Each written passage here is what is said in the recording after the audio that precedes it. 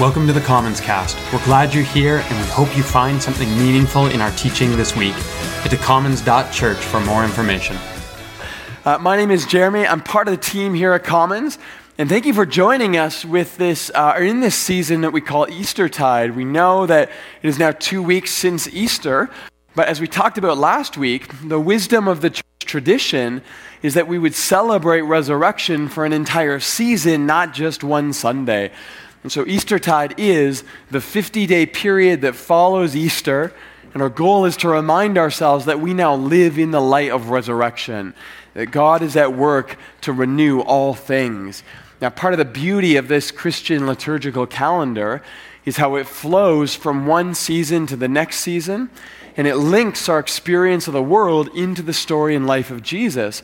And so even as we are celebrating Eastertide and resurrection right now, we are also at the beginning stage of the cycle that will bring us back to Easter next year.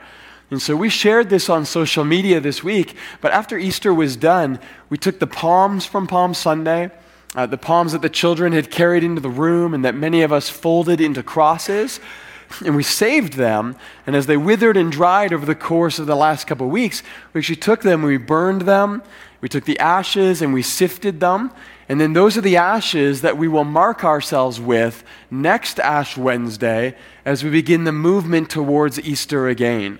And so in this way, we remind ourselves that until the final renewal of all things, we are perpetually in a cycle of dying and rising and experiencing the story of Jesus in our lives. And so even as we are moving into a new series today, and we return to the book of Romans to pick up where we left off last week, at the same time, we recognize the depth and the beauty of this Christian liturgical calendar and how it invites us to embody ourselves in this story of Jesus year-round. Life is not one note. There's ups and downs and there's ebbs and flows, and the Christian calendar is part of what helps us to remember and celebrate that rhythm in our lives. So it is Eastertide now, and it's time to celebrate. And so before we dive into Romans, let me begin by reading an Eastertide invocation.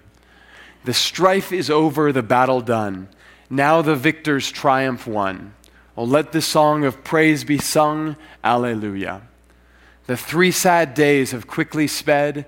He raises glorious from the dead. All glory to our risen head, Alleluia. The Lord is risen, he is risen indeed. Let's pray.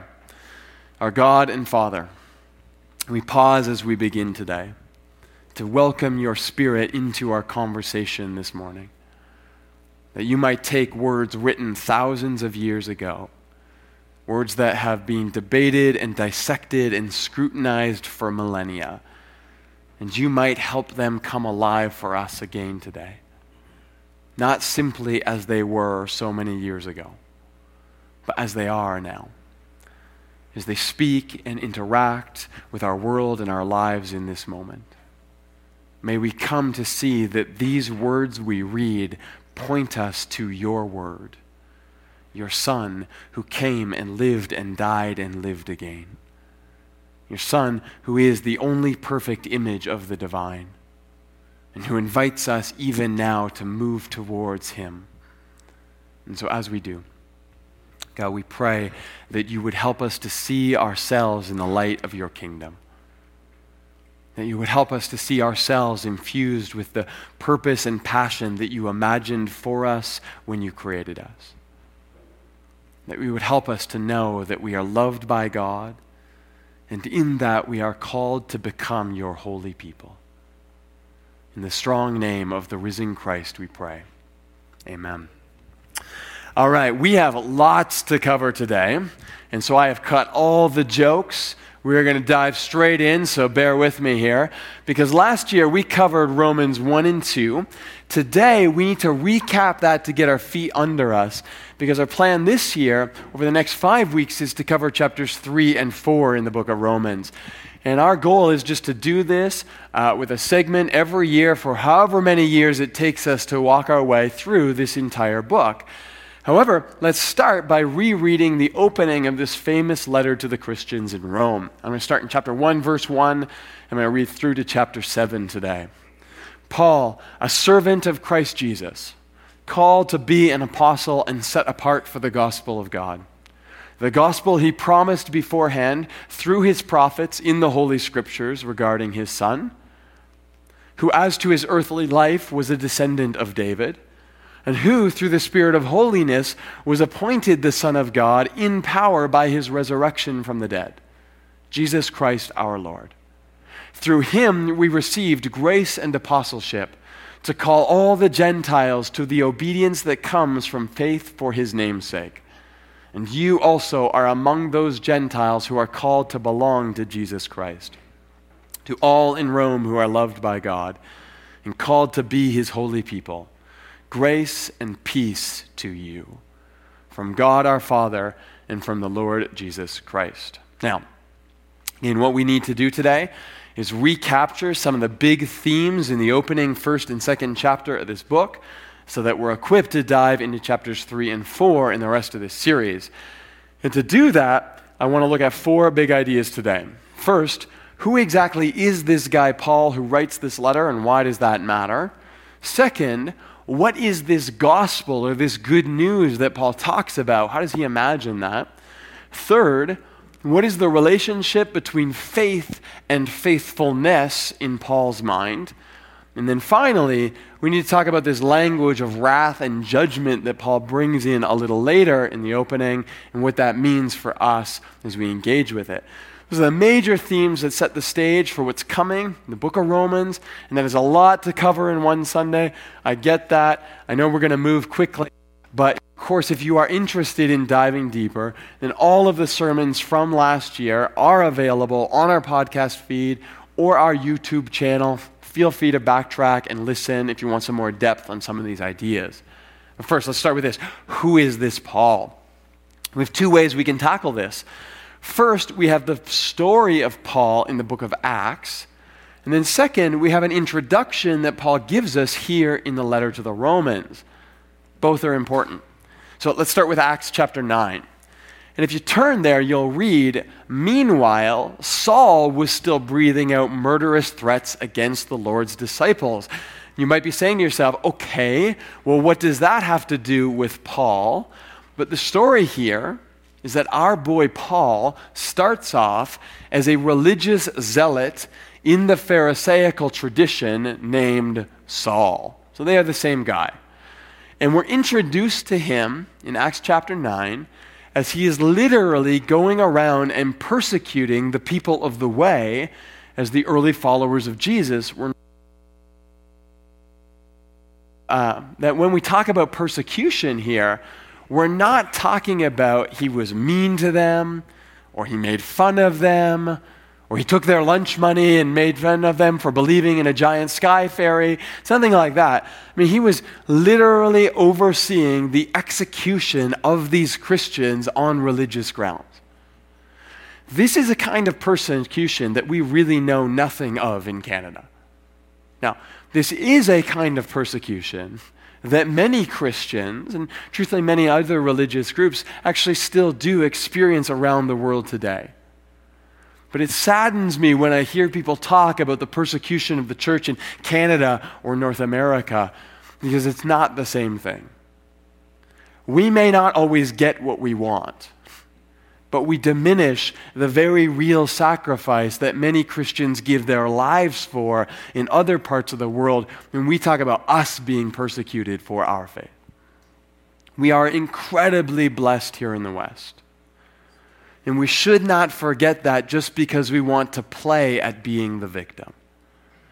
That kind of short-sightedness in our language minimizes the suffering that many Christians really do experience around the world, and the suffering that many of us experience here in our lives as well. Now, that said, the incredible thing about this story is that while Saul is still out breathing murderous threats against the Lord's disciples, he has an encounter with the risen Christ.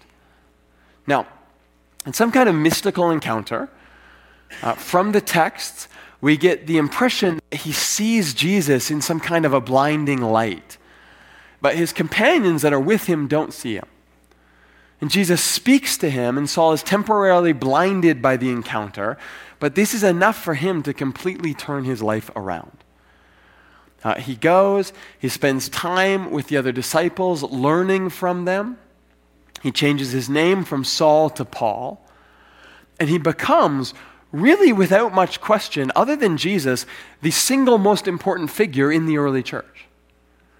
There are 27 books in our New Testament. 13 of them are attributed to Paul.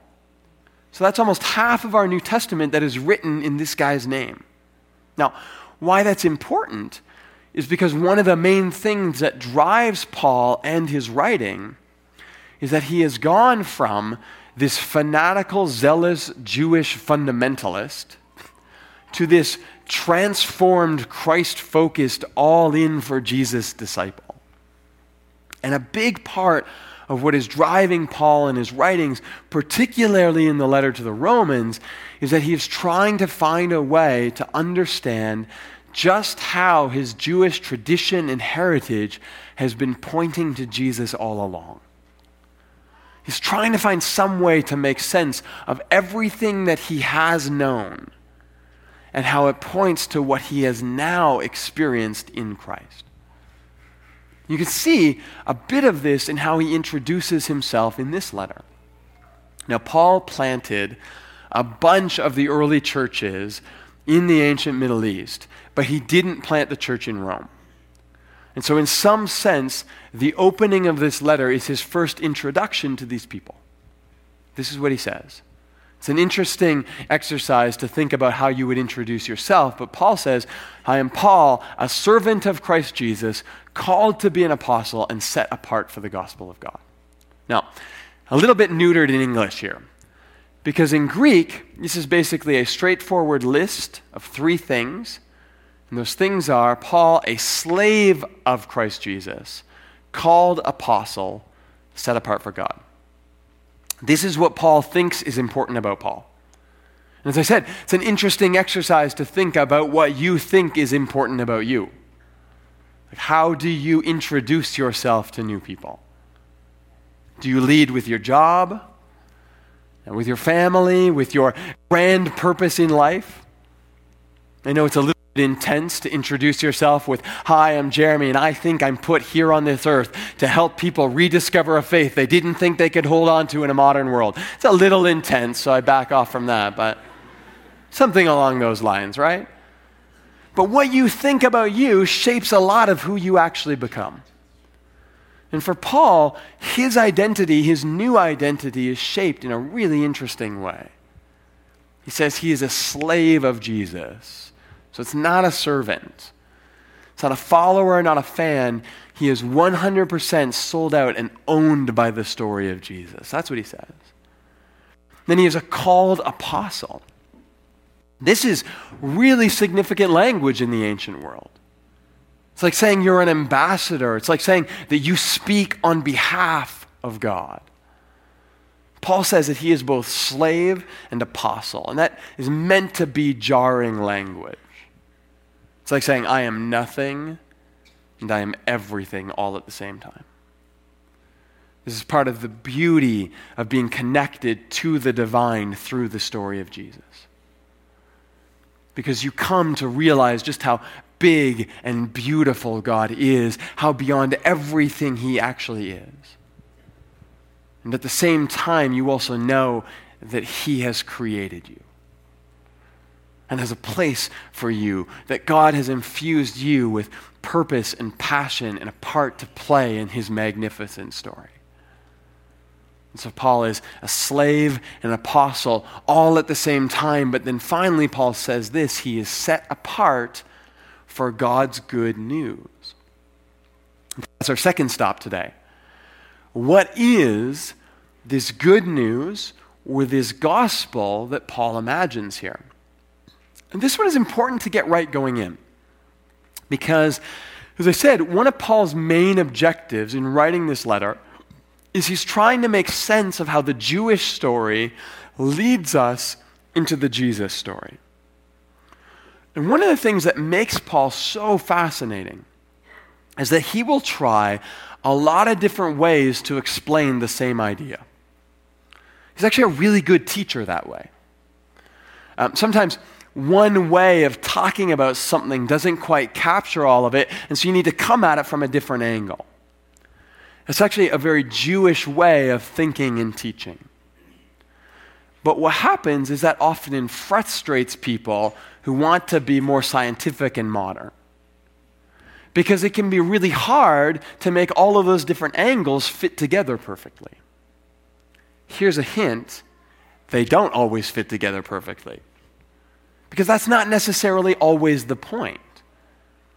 Paul is not a systematic theologian the way we sometimes want him to be.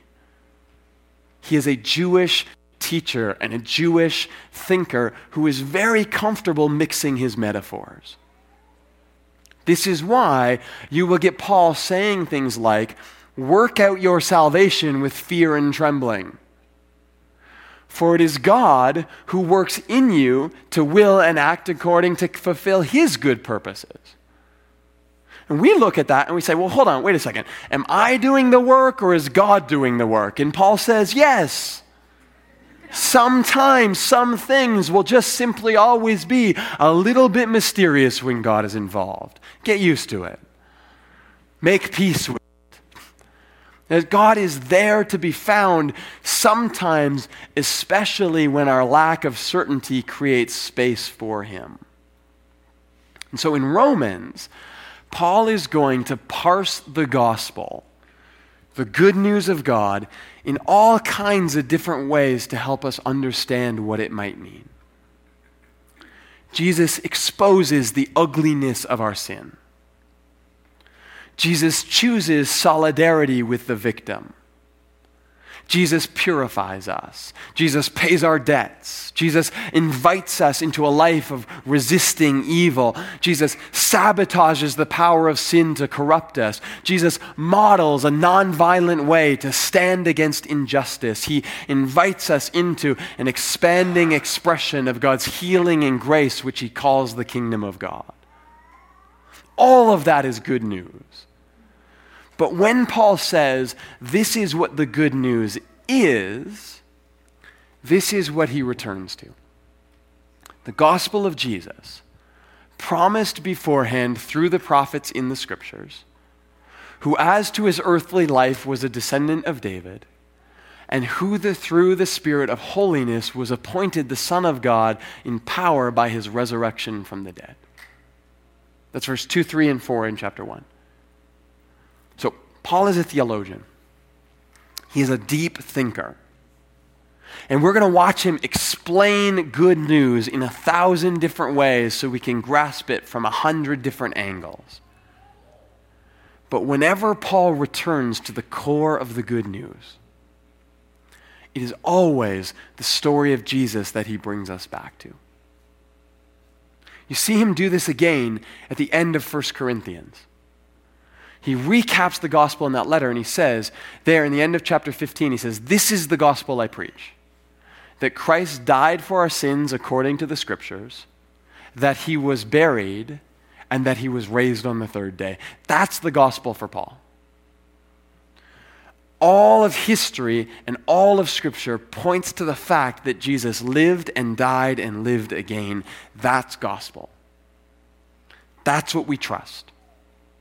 That's the story we are now caught up in when we trust this incredible person of Jesus. It's not our explanations. It's not our theology, as important as all of that is. For Paul and for us as Christians, the core of the good news of God is this conviction. Somehow in the life, death, and resurrection of Jesus, we are made at one with God. And so even though there are a myriad of different explanations and angles to help us make sense of that, this is what Paul always brings us back to. The person of Jesus who sits at the center of our faith. Which is why we have to understand what Paul means when he talks about faith. Because often, Paul means something slightly different than we assume. Now, a few verses later, in the middle of chapter 1, he says this, For in the gospel, the righteousness of God is revealed, a righteousness that is by faith from first to last, just as it was written, the righteous will live by faith. Now, we went over this in detail last year, but the faith he's talking about here is actually primarily the faithfulness of God. It'd be worded the same way in Greek. So think of it this way. For in the gospel, which is the story of Jesus, the righteousness of God is revealed to us. A righteousness that is revealed by God's faithfulness from first to last, from the start of the scriptures to their culmination in Jesus. For just as it is written, the righteous will live by faith. And this last bit is really interesting here, because it's a quote, or more accurately, a paraphrase from Habakkuk. You see, there, back in the Old Testament, prophet Habakkuk writes in 2:4, and he says, "See, the enemy is puffed up, his desires are not upright, but the righteous person will live by his faithfulness." And there, in Habakkuk, his faithfulness is understood to be God's faithfulness. The prophet is saying to his people, listen, hold on, continue to be righteous, do the right thing, even though your enemy seems to be winning all the time. Because God will not abandon you. God will be faithful to you. You will live. But what's interesting here in Romans is that Paul has dropped the his. And he's made the passage even more intentionally ambiguous. It's almost like he wants the possibilities of both to be there. Are we living by God's faithfulness or our faith in him? He wants both of them lingering in the air. He creates this collision of God's faithfulness to us slamming into our trust in him. And Paul is intentionally bringing that tension and that relationship to the surface here, because those things don't bother him the way they do us sometimes. This is why, for me, anyone who tries to read Romans forensically or tries to use Romans as a roadmap to understand exactly how God works is missing not only the point, but perhaps more importantly, they're missing the beauty of what Paul is trying to do in this letter. Remember, for Paul, the good news is the story of Jesus. And more than anything else, when you read Romans, Paul is trying to get you caught up in that story. That Jesus is the ultimate expression of God's faithfulness and commitment, his love to renew the world, and he wants you to have faith in that. Which leads us into the final piece that we need to get under our belts from this opening section before we dive into chapters 3 and 4 starting next week. Because Paul's discussion of God's faithfulness leads into his sometimes uncomfortable conversation about God's wrath. However, I think part of the reason we often get uncomfortable here is because we often misunderstand Paul here. And what happens is we take the incomplete images of the angry God of the Old Testament and we map them onto Paul's words here in Romans. However, as the opening to the book of Hebrews says, in the past, God spoke to our ancestors through the prophets at many times and in various ways. But in these days, he has spoken to us by a Son, whom he appointed heir of all things, and through whom all things were made. For the Son is the radiance of God's glory and the only exact representation of his being. This is why everything changes for Paul when he meets Jesus. This is why Paul spends his life trying to show how the Jewish scriptures build and bubble and point to Jesus. This is why Paul says that the faithfulness of God is only fully revealed in Jesus, because Jesus is the new perfect image of the divine. Jesus is now the lens through which we see God. Jesus is the lens through which Paul reinterprets everything that has come before. And that means that when Paul speaks of wrath and anger, he is talking about that through the lens of Jesus, not through the lens of the Old Testament. And Paul basically forces us to recognize that if we take him in context. Chapter 1, verse 17. He says, "For in the story of Jesus, the righteousness of God is revealed." And then verse 18, the very next verse, he says, "The wrath of God is being revealed against the godlessness and wickedness of people." So a couple things here. When Paul says the righteousness of God is being revealed, and then in the next sentence says the wrath of God is being revealed, he's linking this together somehow. Somehow, in the story of Jesus, the righteousness of God is being revealed as God shows his faithfulness to save the world. And at the same time, the anger of God is being revealed as he shows his faithfulness to save the world. That's Paul's point.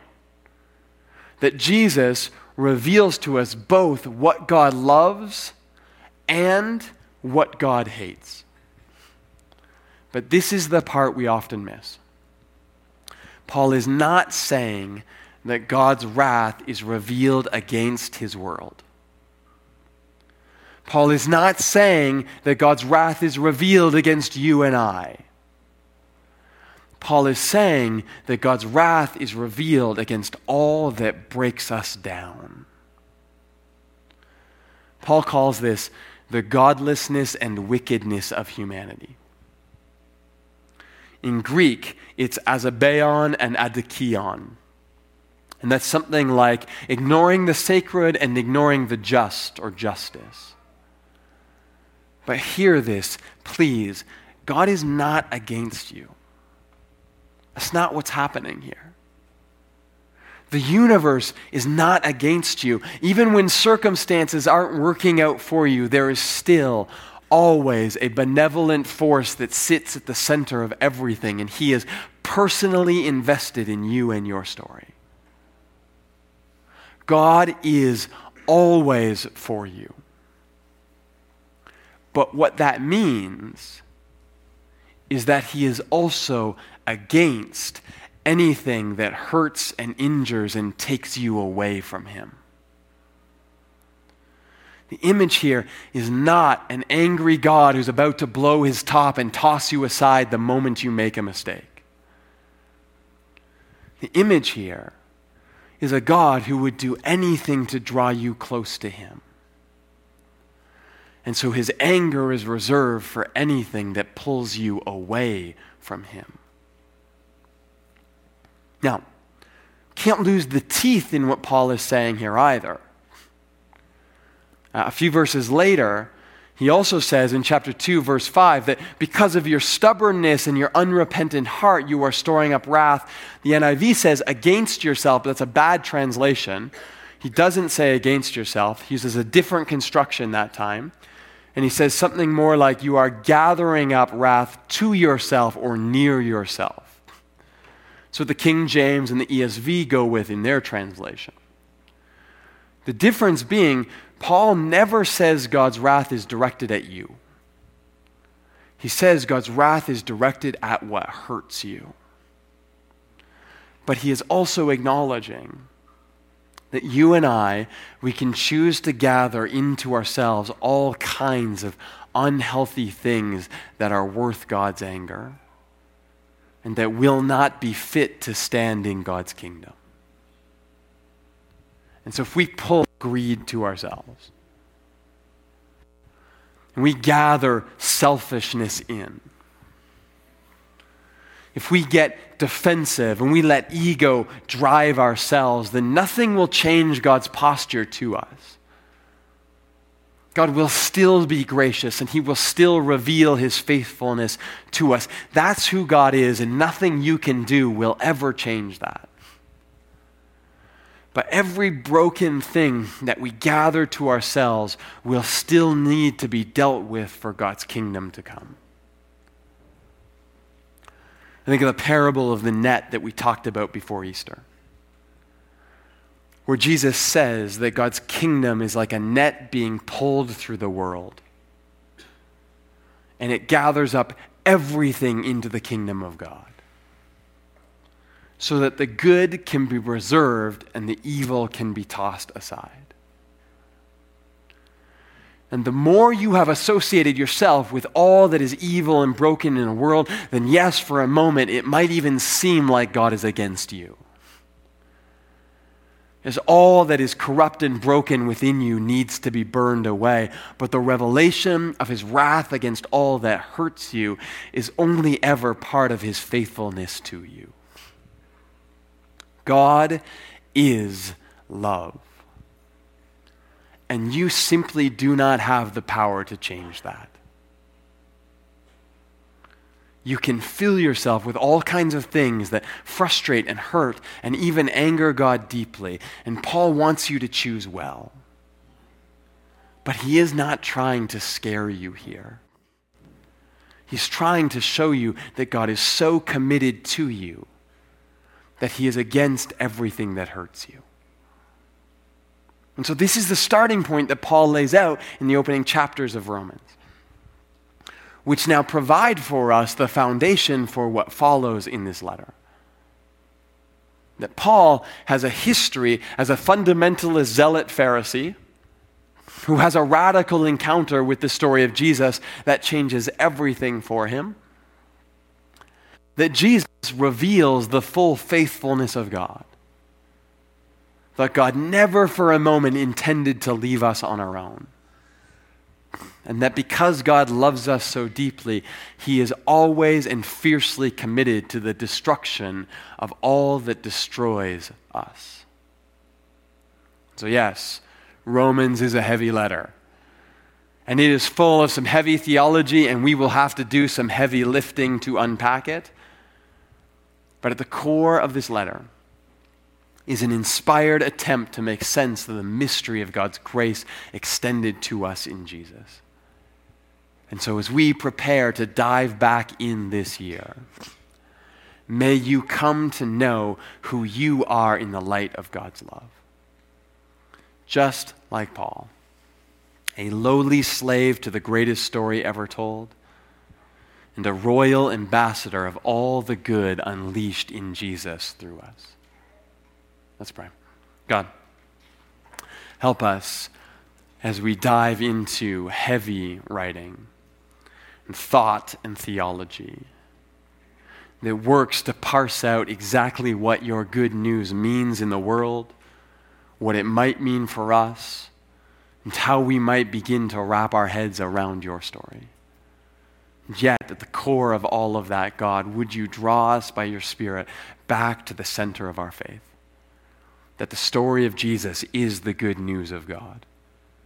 That you are love and there's nothing we could do to change that. And that you are so committed to your kingdom. Your imagination of this world renewed and redeemed and made right. That you are fully committed in your faithfulness to us. And you are equally committed to destroy all that which destroys your world. God, would we get on side with your story and choose wisely so that we might participate in the creation of your kingdom brick by brick. Thank you for involving us in this incredible story. In the strong name of the risen Christ we pray. Amen.